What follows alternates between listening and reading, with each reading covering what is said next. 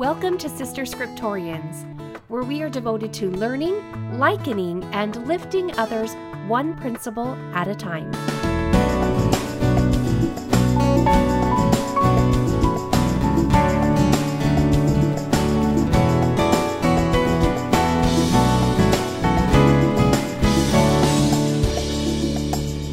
Episode 29, Have Ye Inquired of the Lord? So in the past 3 episodes, we've reviewed the glorious and the horrific vision of Nephi. Glorious because he witnessed the work of the Lord moving forward, despite the opposition. But also horrific, for he witnessed the destruction of his people, and I'm sure he grieved for his brethren's seed, because he saw the difficulties that they would suffer and go through before they would be delivered. And after receiving this vision, Nephi then returned back to the tent of his father. And I wonder if he was hoping to be able to talk to Lehi, because that's who I would want to talk to. I would want to go and talk to Lehi, compare notes, speak heart to heart, because it would only be Lehi who would understand the swirlings that were going inside Nephi at this time. And as Nephi returned to his tent, he saw his brethren, and they were disputing one with another concerning the things which their father had spoken unto them. For Nephi said that Lehi had spoken many great things unto them, which were hard to be understood, save a man should inquire of the Lord. And let's step into Nephi's shoes for a moment. Have you ever experienced this quandary? And I have, to a small degree. I try and fit my scripture study in during nap time, when my littles are napping, which happens right before school gets out. And there have been many a times in which I'm feeling uplifted, that I feel the Spirit, and I feel this expansion of my mind that the Spirit blesses me with. And then my children come home, and I wasn't quite ready to switch gears. And the children are a bit irritable, hungry, impatient, and loud. So loud. Or there have been times that I've gone to the temple, and my soul experiences a soothing. And it's as if time slows down in the temple because nothing is rushed and my senses are calmed. But then I go home. And our home with 5 children is a busy place, and the door is constantly being opened and closed. And of course, everyone has something to say to fill me in on what I had missed during those few hours when I was at the temple. And it can be jarring.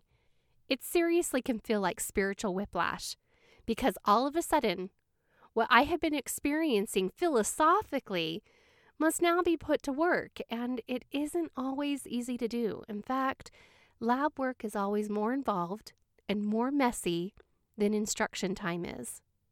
So I'm sure that Nephi was experiencing spiritual whiplash.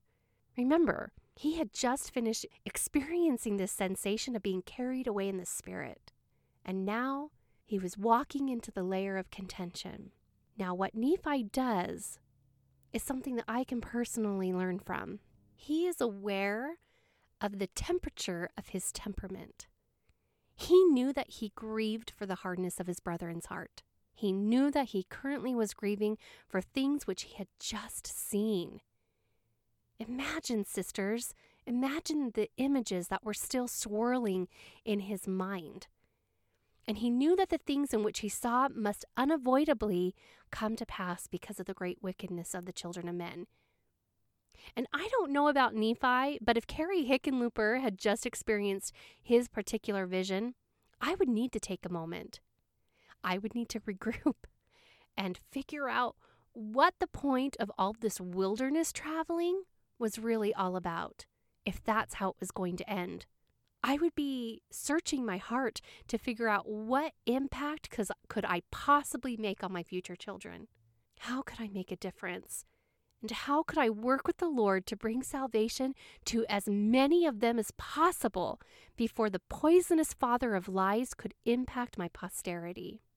And finally, Nephi was aware that he was overcome because of his afflictions, for he considered that his afflictions were great above all because of the destruction of his people, for he had beheld their fall. So what did he do? He didn't engage yet. He didn't rush in to squash their rumblings. He didn't take his grief out on them. He went and he gathered strength first. I think that this is a perfect example to us on how to respond when we have family members who have contentious feelings towards either the prophet of God or the gospel of Jesus Christ. Gather strength first. Don't be quick to squash their rumblings. Be careful to not respond from your grief. Perhaps grief over the hardness of their hearts. Grief because of the potential ramifications that their choices are making. Grief because we're projecting what we imagine is going to happen and what the eventual outcome is going to be. And sisters, I use the word imagine for this reason. We all want our family to be strong in the gospel of Jesus Christ. None of us want a weak link because we love God. We love our family and because we believe. However, the atonement of Jesus Christ is majestic. And when I let my imagination run wild, I overlook the impact that the atonement can and will have on each one of us. And I, in my humanity, can become short-sighted as to what the individual's particular journey may actually mean for them and what lessons they are in need of learning, perhaps making the choices that they're making. I can't comprehend it. And when I try to respond, I'm responding out of fear and anxiousness and imagination of what might happen. I can't comprehend it because it's God's business. My business is to love and learn. Learn how to be guided by the Spirit, to know how to act accordingly, to assist God in His business. So like Nephi, sometimes we need to take a minute and gather our strength. And this isn't avoidance, but it is purposeful gathering of strength and centering ourselves in Jesus Christ so that we can know how to act in His name. So there is no passiveness associated with this action. So when Nephi was ready, he approached his brothers, and he asked what they were disputing about. And they said, "Behold, we cannot understand the words which our father hath spoken concerning the natural branches of the olive tree, and also concerning the Gentiles." And when I hear this, I think, yay! Okay, they were asking good questions, and they were listening. But Nephi asked, "Have ye inquired of the Lord?" What good counsel Nephi is not only giving them, but demonstrating for us. How many of us are quick to rush in and answer the questions that our loved ones are seeking answers for, when really we should be redirecting them back to He who has all the answers? And they said unto him, "We have not, for the Lord maketh no such thing known unto us." How many times have you found yourself in the sandals of Laman and Lemuel? And I don't know, perhaps it's Sam, perhaps it's Zoram too. We don't know. Do we believe that if we have questions that the Lord will maketh it known unto us? Or do we prefer to debate, search the internet, or internally stew over these questions because we have a subconscious belief that the heavens are closed to us? Or do we give more weight to our personal experiences and emotions, finding no need to search for answers from Him because we put so much weight onto what we perceive to be true? Do we forget that God is not a respecter of persons? He cannot lie, and He is love. And that is what He operates from. That is what His eternal principles are based in. Do we forget that He is the same yesterday, today, and forever? That He knows the end from the beginning? Therefore, His way is the way, and it is this way that we should be desperately striving to understand. This is that weakness that we all have, and that the Lord tells Moroni that He gives us so that we can humble ourselves before Him and rely on His power, because we can't see every circumstance through His eyes. Without doing so, no matter how hard we try, we cannot be all-knowing, all-powerful, and ever-present. And that is hard for us mothers to accept, but we can't.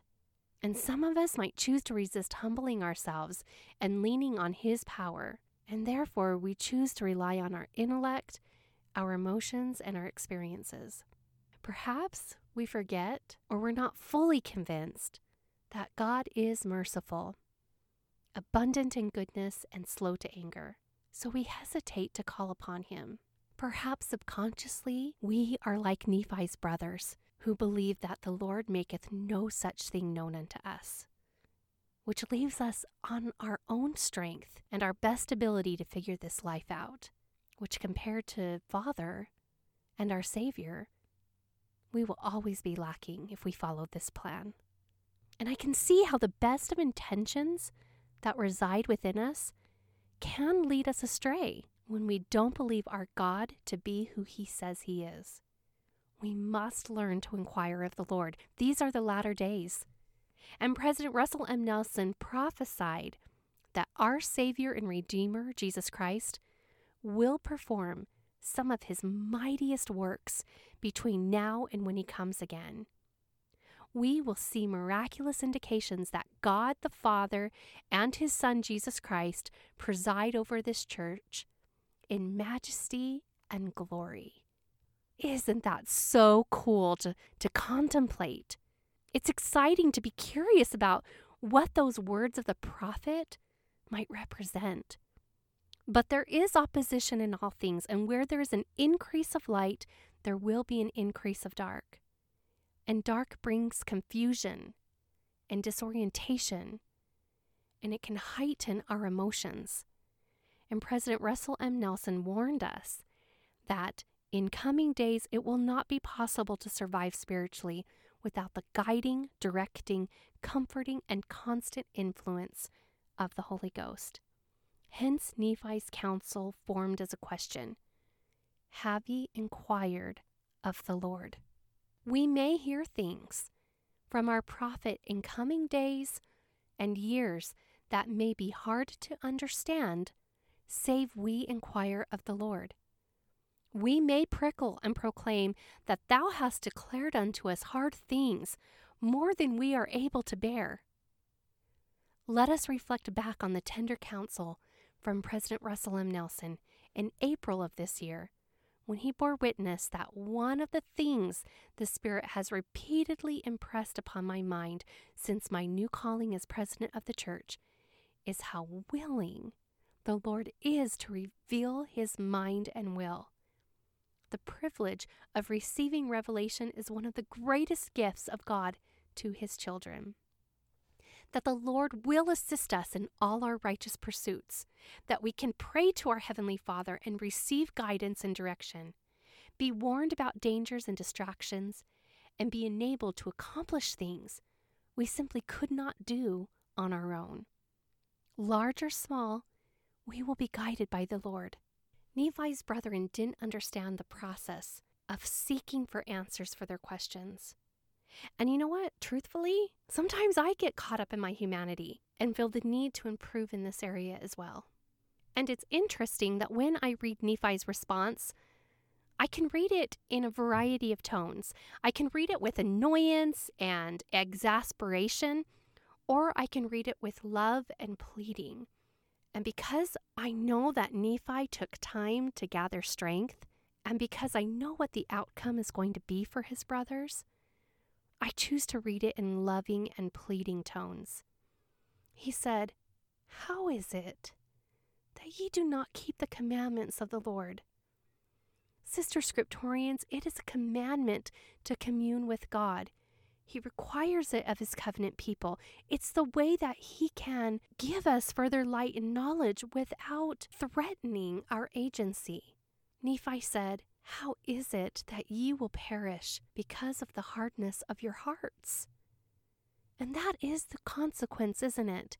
That we will perish because of our own hard hearts that didn't seek Him, that didn't ask Him, because we believed that our circumstances were too complex.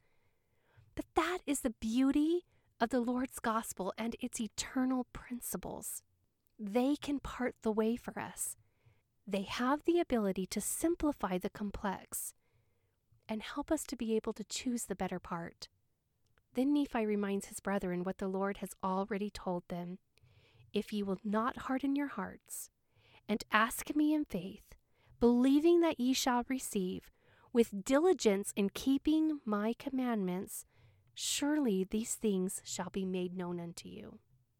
Soften your heart, ask in faith, believe that you will receive, diligently keep the commandments. Nephi is essentially telling us to not lead out in doubt, but to cling to faith, believing all the while that you will receive more, and to diligently keep his commandments while we wait upon him, not distancing ourselves away until the answers come. That is a falsehood that the adversary whispers.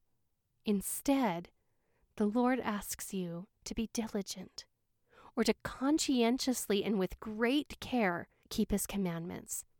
Attend church, searching the scriptures, serving, keeping our temple covenants both in dress and attendance, fasting to draw near to him, and enduring whatever comes our way.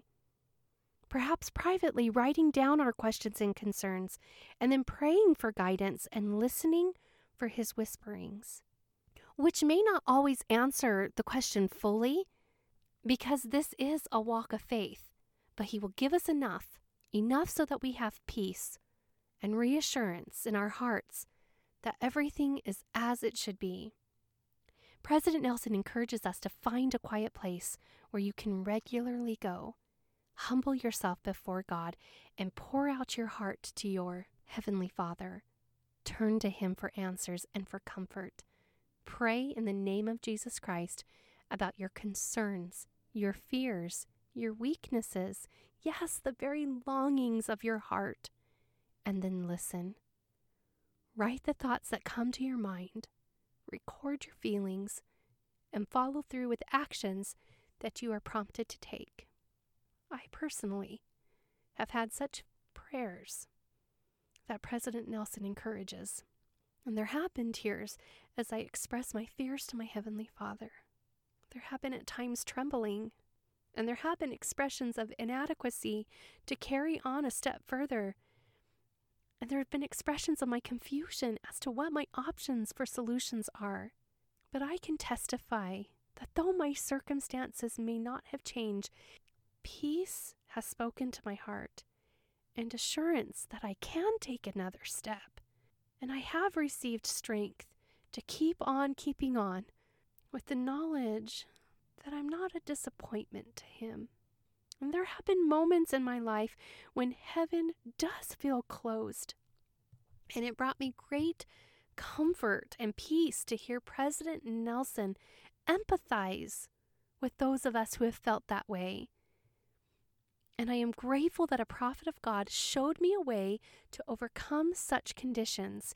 He said, nothing opens the heavens quite like the combination of increased purity, exact obedience, earnest seeking, daily feasting on the words of Christ in the Book of Mormon, and regular time committed to temple and family history work.